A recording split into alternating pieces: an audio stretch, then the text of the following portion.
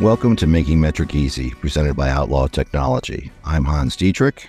And I'm Bree Oaxaca, and each week we speak with the companies in the trenches of the seed-to-sale process. Today on our show, we'd like to welcome Brandon Basham, Systems Support Manager at MariMed. MariMed is a vertically integrated MSO in Maryland, Massachusetts, and several other states. Hi, Brandon, and welcome. Hey, how we doing? Thanks for having me. And Brandon, I know you know Dave Eagleson, CEO and founder of Outlaw Technology. He's here with us today, too. Hey, Dave. Hey, Hans. Hey, Brandon. How you doing? Good. About yourself? Oh, lovely. Brandon, a little later in our show, we'd like to talk about your work and roles at MariMed, but we always like to also find about you as well and how you got started in the cannabis industry. What's your story? How did you start working with weed? I grew up in South Carolina, which was a pretty heavily illegal state. I always had aspirations to get with cannabis. So once I hit a certain level in my technical career, I was able to essentially sell off a website and move out to California. And I dove headfirst into the processing side of cannabis, where I learned how to make different types of extractions with the solvent and solventless forms. I really held that as my go-to method of my cannabis knowledge for a long time.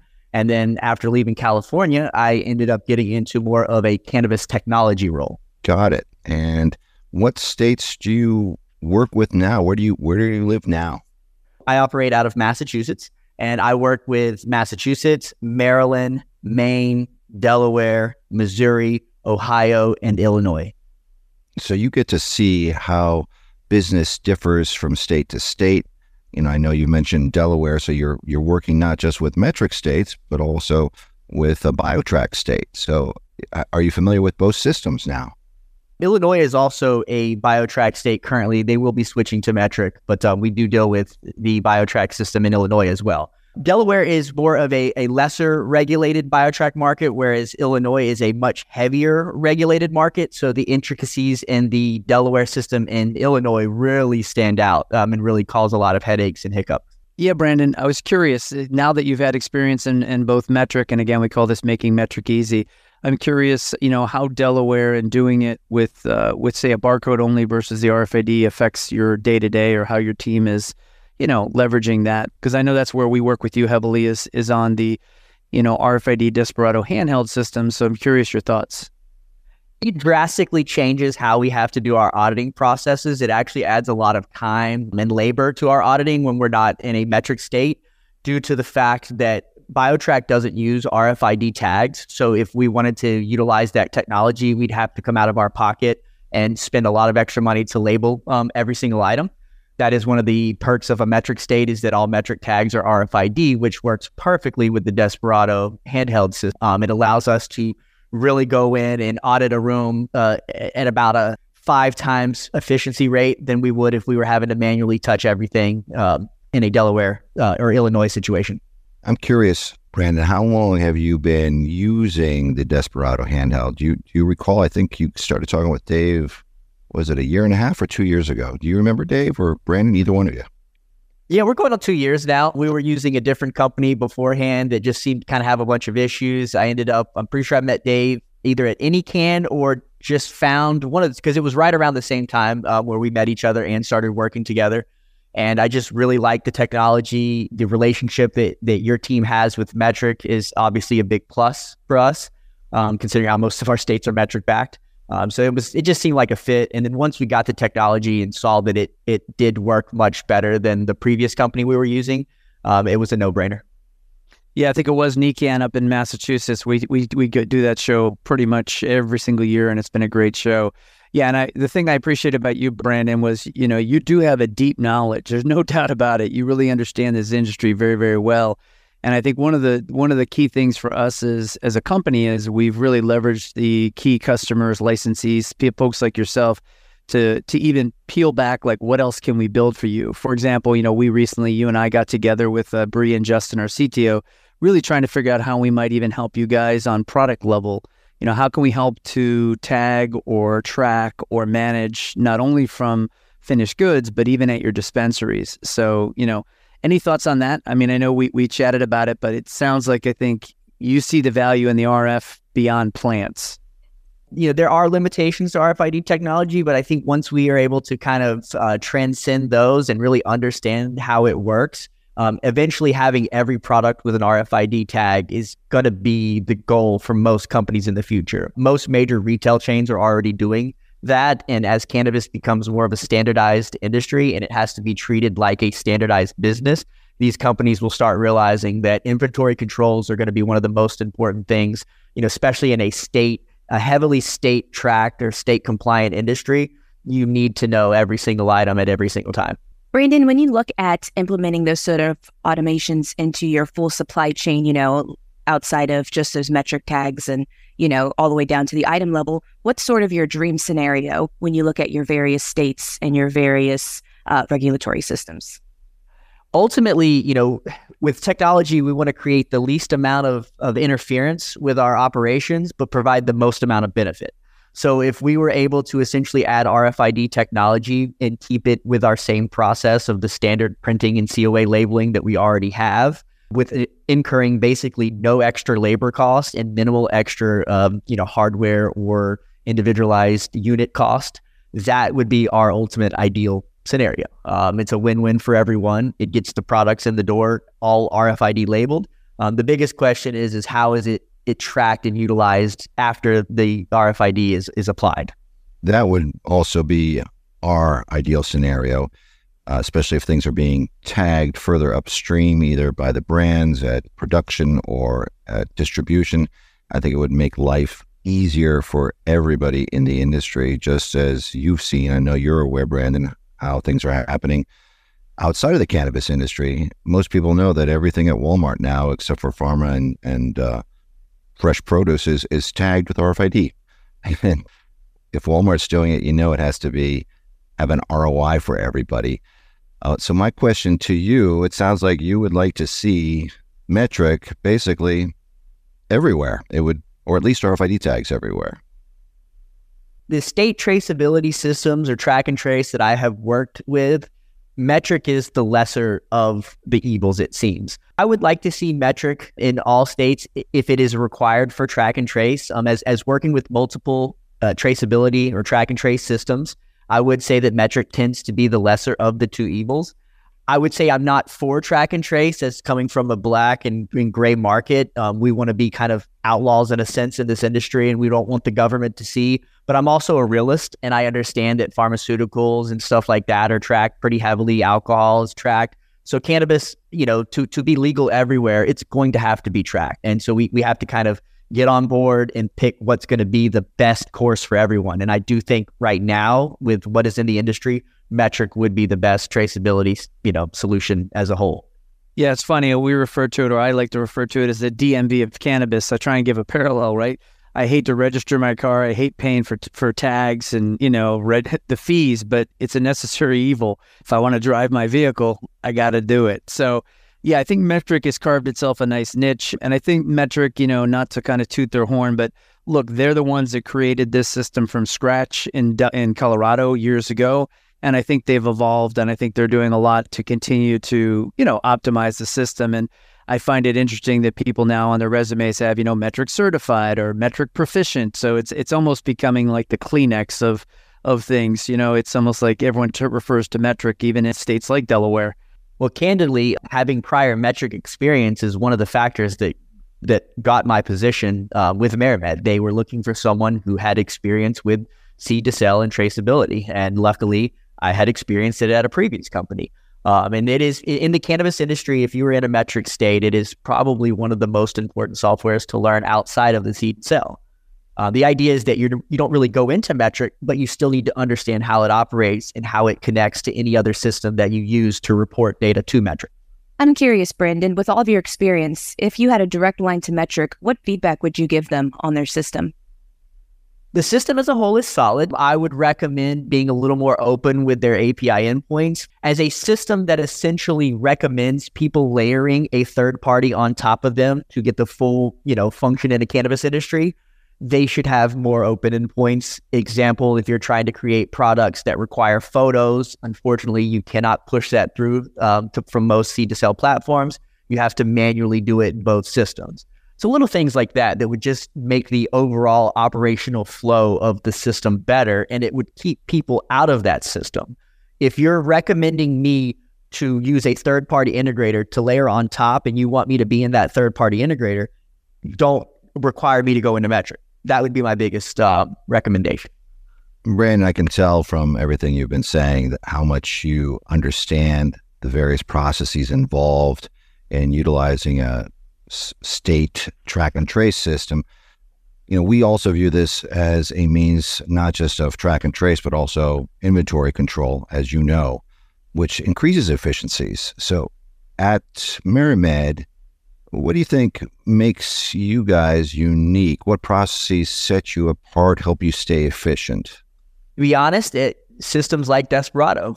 Part of our IT goal, we have a very heavily dedicated IT team, and our job is to make our employees and our consumers' lives better through our technologies that we use. So we use, systems like RFID technology. We use Dutchie, seed to sell. We layer a lot of tech stacks together to be able to optimize what we do in every process across our board. Optimization is our true key. We're a heavily qualitative company, so we're very concerned with the quality of our outcome and not the quantity of our outcome, which is why we may be in less states than some other operators, but the states we are in, we have very heavy footholds. Yeah, and I think that's critical. Look, I think the one thing that, you've taken on, and MariMed in general, is that you realize data is critical. Knowing where your products are, look, it's money, right? You're tracking money. Whether you want to call it cannabis, bud or whatever, it's a cash crop. So it's interesting because I think those that are really taking to heart the fact that you need to, put the time, effort, put the systems in place. I think, the fact is, you can probably attest to this, Brandon, doing it manually has got to be a nightmare. I've seen it. I assume that even like some of your Delaware people are still manually maybe capturing weights. I'm not sure what they're doing, but, it's got to be difficult. So I'm just curious, you guys seem to be really focused on automation. Is that really a driver for you? Absolutely. Well, let me rephrase. I'd say about 50-50. When it comes to automations, we want to, efficiency is key. We want to maximize efficiencies, but we also don't want to get to a point where we're essentially killing jobs. We're a heavy job creator in most of the markets that we're in, actually all the markets we're in. We're very heavy in the job production. And so when we look at automations, we look at what can I automate, but also keep the jobs available. We could go very heavy on automations, but we would, kill a lot of jobs. So we like to try to walk that balance between being a job creator and being a leader in automations and efficiencies with keeping those jobs. I like that. So MariMed is being socially responsible at the same time as putting weed out there, good product. Speaking of which, what do you consider to be MariMed's premier premium products and strains? It probably varies from state to state, but what's your favorite? The states that we process in, Nature's Heritage tends to be on top of the crop, so to say. And in those, we have a few newer strains that are my favorite. Papaya Melons is a very, very yummy one. And then our Mimosa is actually amazing. It's a really good daytime strain. It's a good, one for the morning to get you really going, energetic, euphoric. I get really focused when I utilize the Mimosa. Papaya Melon's a little more on the heavier, fruity side, so it's going to hit you, a little heavier. I recommend that more for a nighttime. I could have used a mimosa this morning. There you go. I might need a mimosa every morning. It won't do the same as the normal mimosas, so that's the good thing. And those can be found in Massachusetts and Maryland currently. So Brandon, what states is MariMed looking to expand further in? I know currently you guys obviously are cultivation, processing, and dispensary, but where are you guys looking to expand in the next 5 years? That I really can't go into too much information about, but I can say one of the main things we're going to be doing is further strengthening our footprints in the states that we currently operate in. And there are definitely some future plans for some future states, but I just can't really go too far into that at this moment. I apologize. No, yeah, I understand.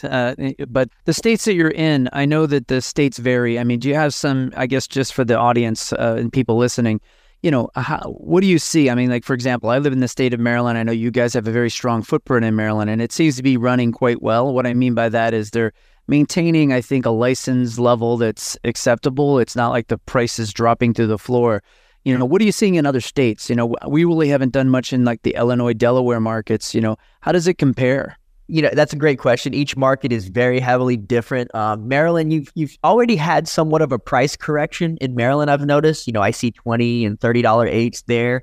Massachusetts, for example, is starting to hit that kind of price correction where your top end brands are having to come down from that $50 standpoint. Illinois is such a crazy market because of the way the taxes are done. They're based on THC percentages.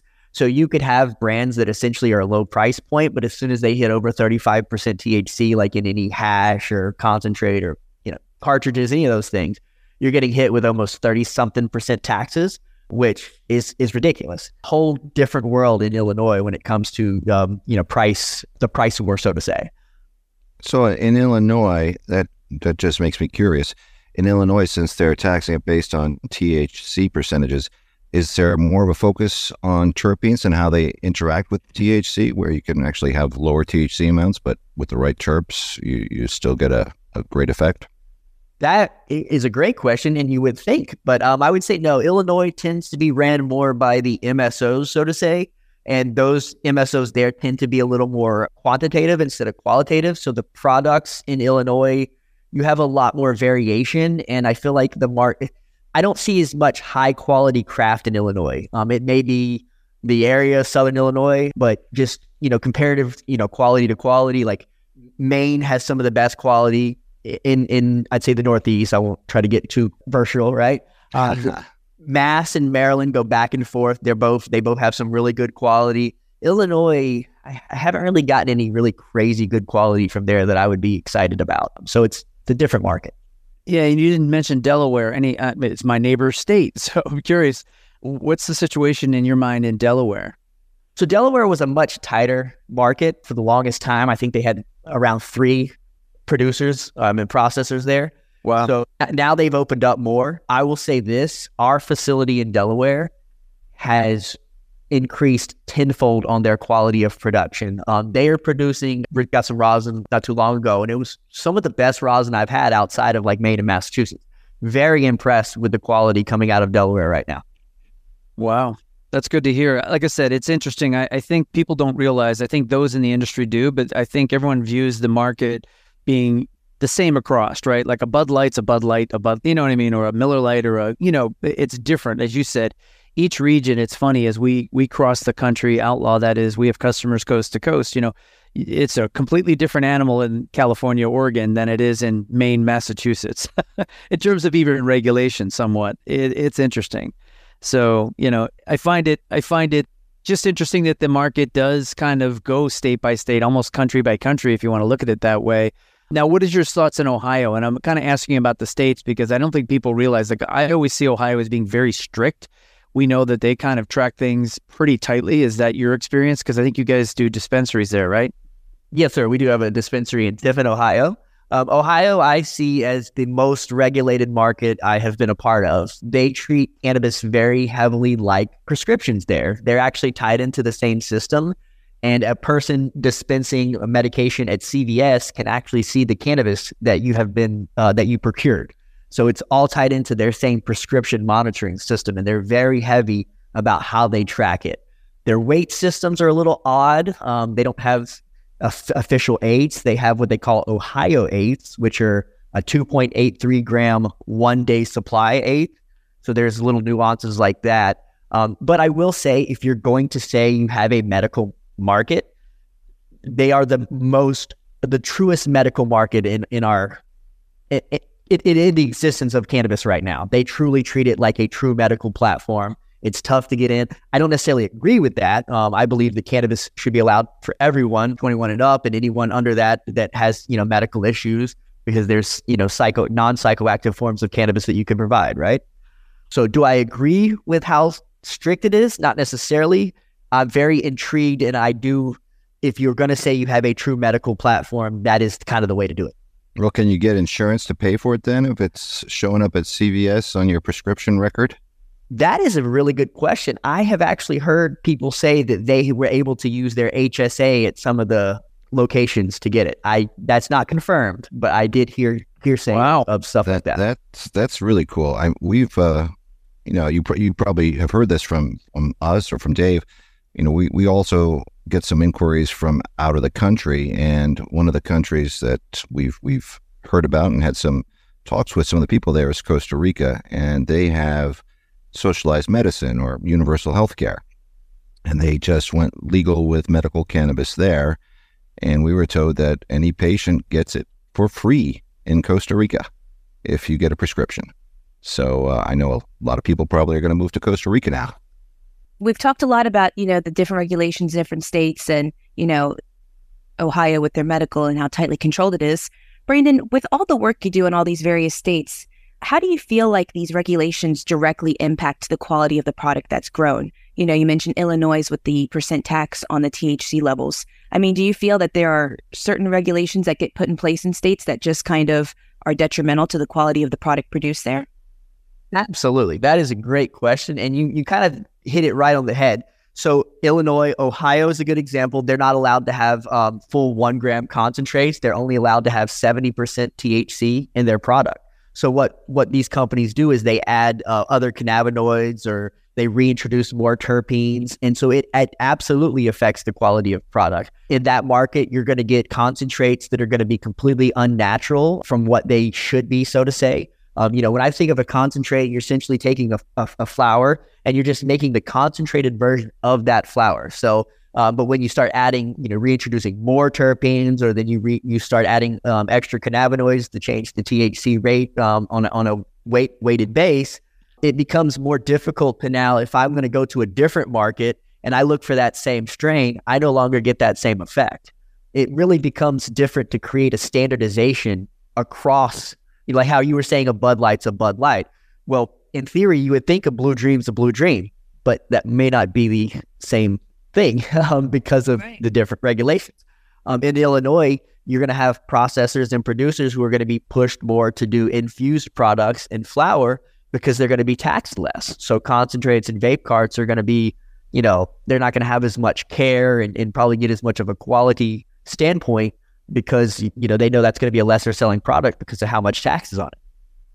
Yeah, it's interesting. I think it even brings up another point that we've seen, all of us have seen, is the lab testing, right? There's still question marks about the accuracy, right? I mean, you now have Missouri wanting to do duplicate tests. You have the state of Maryland opening up its own lab, because I think people aren't trusting some of these results. I mean, have you seen that? I mean, we've kind of seen it, and I think it was in Michigan had a major issue.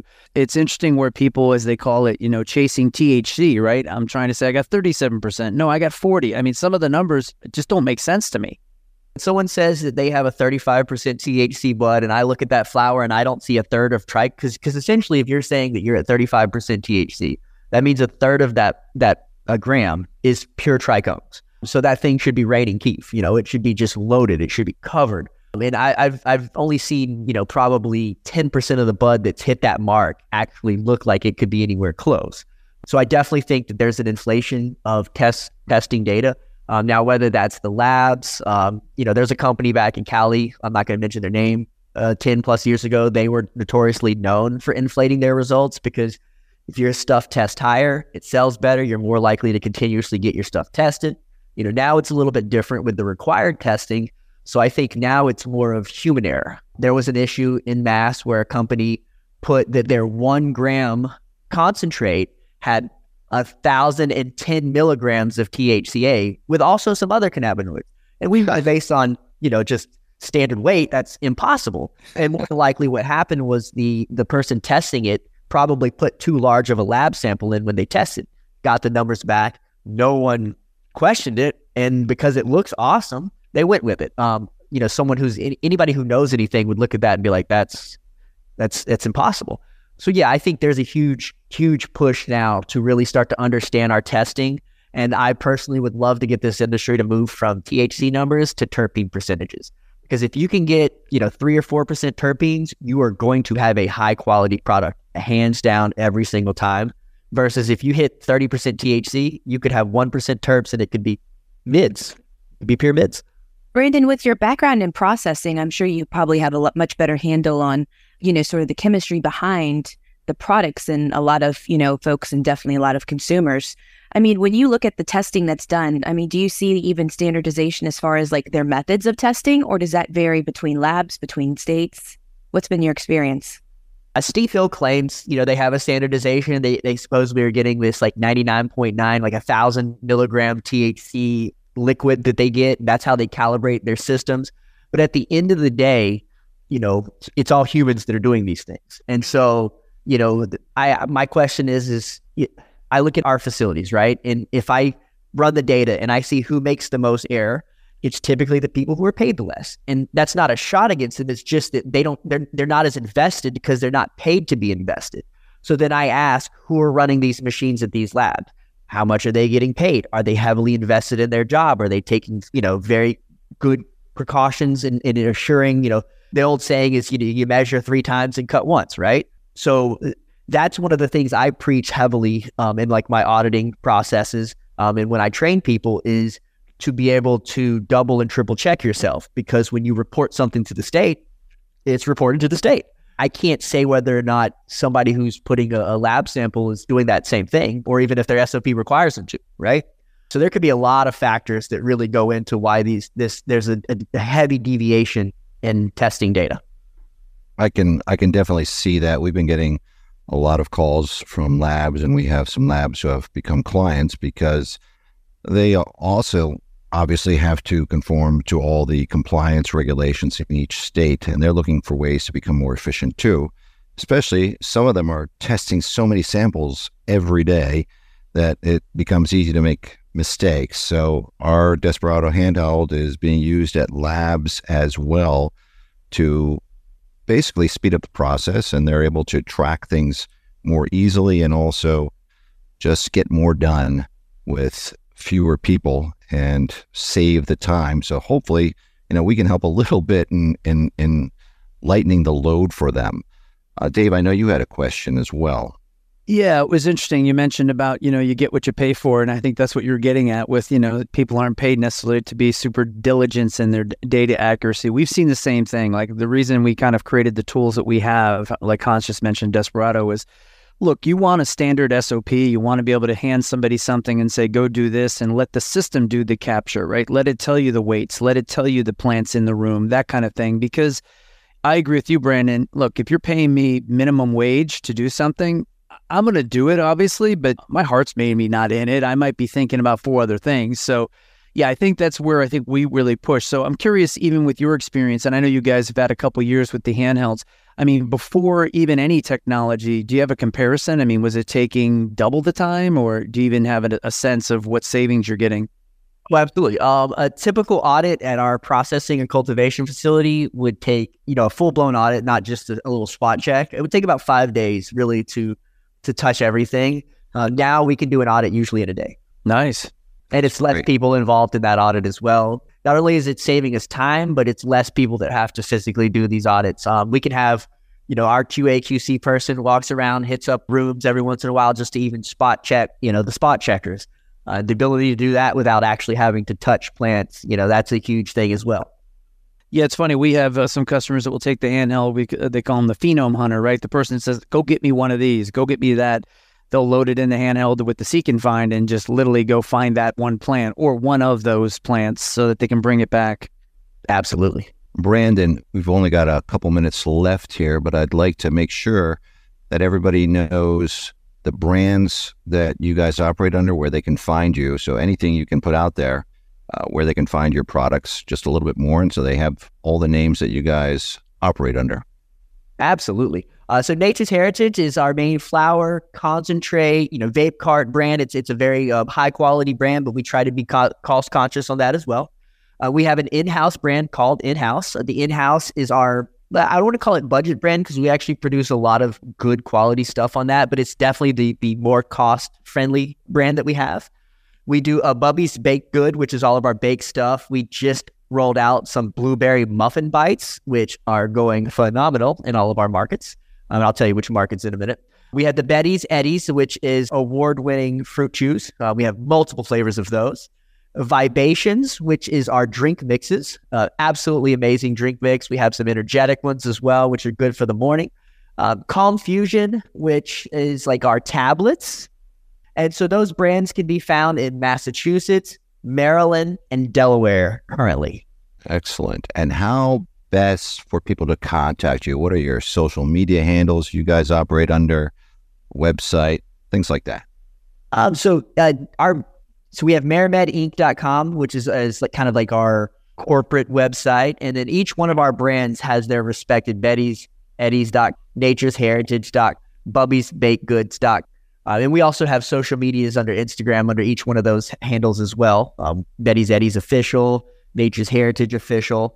The best way to do it though is just literally, if you go to Google and you type Nature's Heritage, you're going to hit everything we need. We actually try to do a lot of SEO and location pushing towards people. So if you're in an area that has a dispensary and you just Google it, the dispensary closest to you that has it should come up. We should talk with you about SEO. We're trying to figure that out ourselves. In any case, Bree, why don't you ask the final question? Brandon, we ask everybody who comes on the show this question. Bree, why don't you do the honors? All right, Brandon, the world wants to know, who is your favorite outlaw? Be it someone from history, fictional, non-fictional. Who is it? So I'm going to go a little offbeat to someone who people may not normally consider this person an outlaw, but I do. Seth Rogen.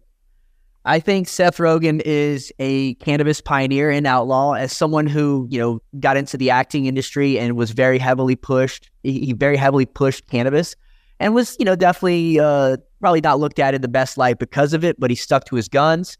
And now he's one of the biggest cannabis activists I think we have in today's time, and still has a highly successful and highly productive career outside of cannabis as well. So it proves that, you can really be heavily cannabis focused and have it, really be a part of your life, but then also be, a family man, a highly productive businessman, and in every aspect of what people would consider, a successful person. That's the first time somebody's named Seth Rogen as their favorite outlaw. I love Seth. And this is one of the favorite parts of the show for me. It's just so interesting to see who people's favorite outlaw is. And we've learned a lot actually about different cannabis pioneers this show and that question we asked. So thank you, Brandon, for that. And thank you very much for being on our show. Well, thanks for having me. I had a blast. And thanks everyone for listening. If you have any questions you'd like us to ask on our show about compliance, Metrc, or automation, please email them to us at info@outlawtechnology.net. You can download past episodes of our program by going to outlawtechnology.net, cannabisradio.com, or the Cannabis Radio app for iTunes and Google Play, as well as subscribing to the show on Apple Podcasts, Google Podcasts, Amazon Music, Pandora, and Spotify. Thanks for listening, and be well.